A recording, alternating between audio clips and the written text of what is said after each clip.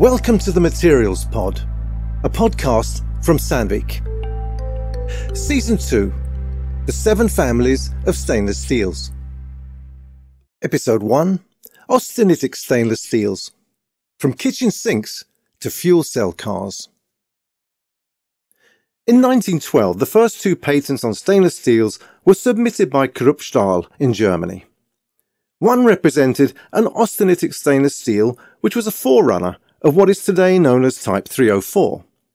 Today this steel, together with Type 316, dominates the stainless steel market with a total share of about 70%. It's quite remarkable that one family of stainless steels has earned such a dominating position. There is no other type of stainless steel used in such a wide temperature interval as the austenitic grades. They retain their toughness well below room temperature and retain a substantial part of their mechanical strength at elevated temperature, where creep deformation is a concern in many applications. In addition, they show good resistance to wet corrosion and high temperature corrosion.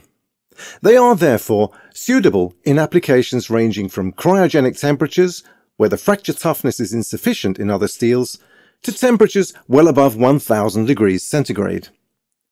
Moreover, they are easily formed and readily welded.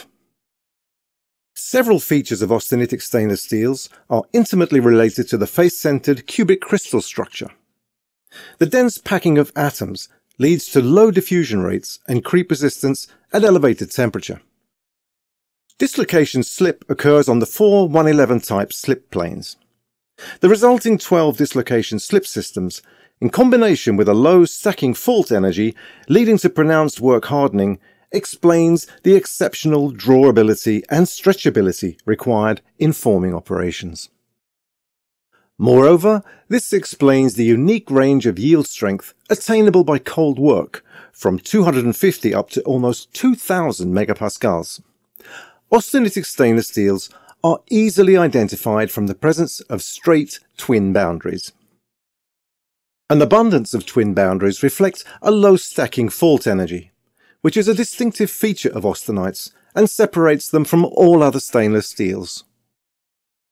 To people in general, austenitic stainless steels are most well known through the wide variety of kitchen utensils and domestic appliances, such as kitchen sinks, dishwashers, silverware, and washing machines.